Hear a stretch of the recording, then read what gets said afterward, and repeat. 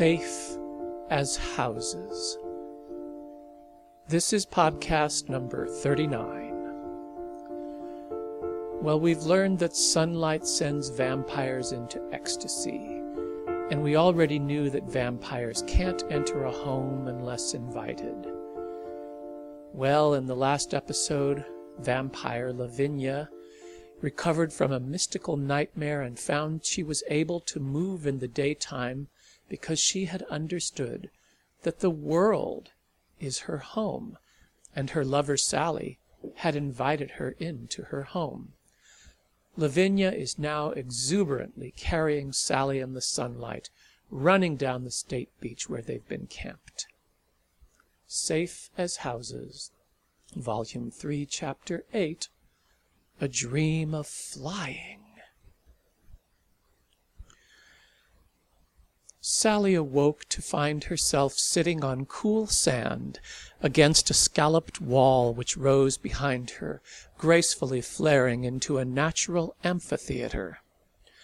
Before her, Lavinia sat at the edge of the cliff's shadow, taking off her boots and socks and rolling up her pants. As she stretched her legs and feet into the sun, her eyes went wide. "Wow," she said. "Damn, that feels good. Only had the sun on my face so far." She stood and danced a few steps. "Wow," she repeated, wriggling her toes until they cracked. Sally was still drowsy with the joy of being carried in her lover's arms. With all her heart she said, "That was wonderful, baby." Then, following a train of thought she'd had as she drifted into her trance, she said, "Do you think you can stand more? We should know what happens if you take all your clothes off and get the sun on every inch of you." Lavinia laughed with glee. "I'd rather take off all my clothes and get you on every inch of me." Sally smiled. "I'll come join you in the sun." They were alone on this section of beach. Lavinia happily pulled the rest of her clothes off. She stood naked at the edge of the shadow, not stepping into the sun yet, her body dark against the sparkling ocean 20 feet away. If she saw herself as I see her, she has to know how hot she looks to me right now.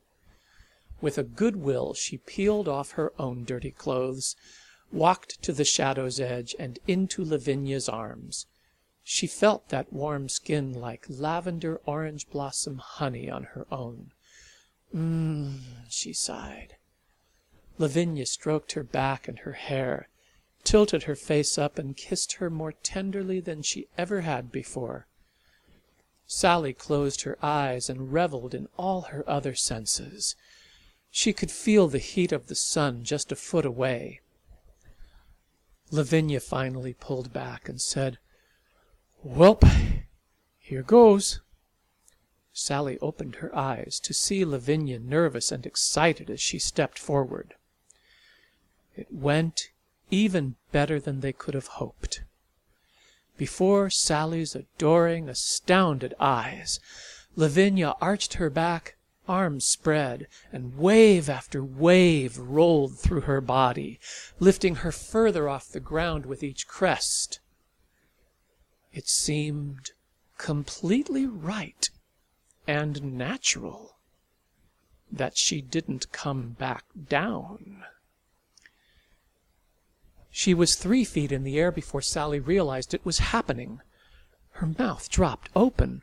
The supernatural had been part of her life for 5 years, with the vampire plague, but she was stunned at the sight of her beloved singing in ecstasy to the sun, twirling in midair, supported by nothing but the waves of power rippling through her body. Stepping out into the full sun herself, she had to admit that she was jealous. But I could take her up on her offer, she realized. I could have this too. Lavinia was surging higher now. If she reached up, Sally could have just touched her toes. If she distracted Lavinia, would she realize that she was flying and fall and hurt herself? Suddenly she shot up above where Sally could reach. Sally suddenly pictured her dwindling to a little black dot, Munin flying back to the one-eyed god, vanishing like a stray thought. With every ounce of strength she had, she leaped, her hands wrapped around Lavinia's big warm feet. Terrified and thrilled, Sally watched the ground dwindle beneath her own feet. Her palms were already sweaty. Soon they'd slide right off the slippery skin. If she let go right now, she was pretty sure she could land without breaking her ankle. But Lavinia's sure, powerful hands were wrapping around her wrists. Those hands, which had stroked her face, spanked her ass, warmed her cold hands in the dark, now pulled her up.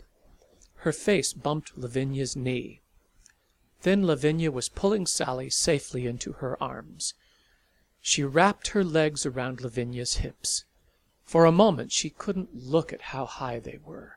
She pressed herself tight and looked only at Lavinia's eyes. But her eternal fascination with the world, even when it might hold death, led her to look down over the curve of Lavinia's brown shoulder.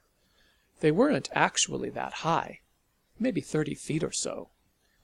She was thrilled beyond belief to be flying, suspended in midair in her lover's arms with nothing beneath them.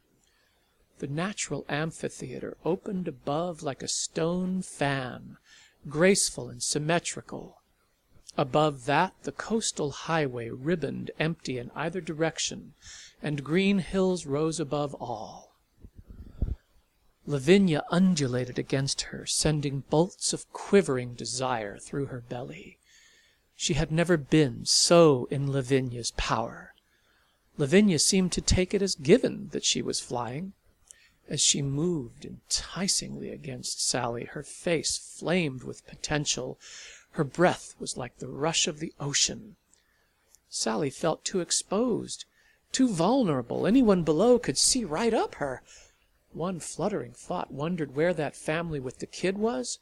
But she was on fire to be penetrated. And the beautiful air all around her, Lavinia's electric skin all along her slippery front. She felt like she was turning inside out with desire. I trust. I choose this. She surrendered. This was perfect. This was perfect.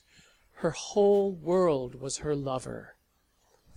Looking into her eyes, she opened herself in every way.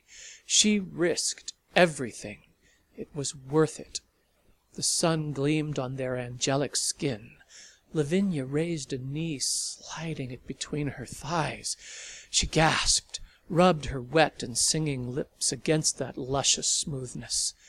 Lavinia held her firmly, one hand against her back, the other cupping her left ass cheek, fingers playing, sliding.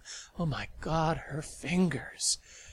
Sally arched against her one true love, cried out for eternity together, orgasmed in a salty, sweaty gush of liquid gold that cleansed her like living fire. The next second she kissed Lavinia so hard that their teeth knocked together. Lavinia kept a firm hold on her but started to spin them around. The sun danced across her face, and she saw that they were pretty high up now, as high as the roadway. She blushed, but had no slightest thought of stopping. "My wife," she affirmed in a fine, powerful exhale. Lavinia soared on those words, her orgasm song reaching a sustained peak. The rush of their ascent sent thrills through Sally's legs and toes. She sang too, but she was at last getting worried again. I trust, she reminded herself.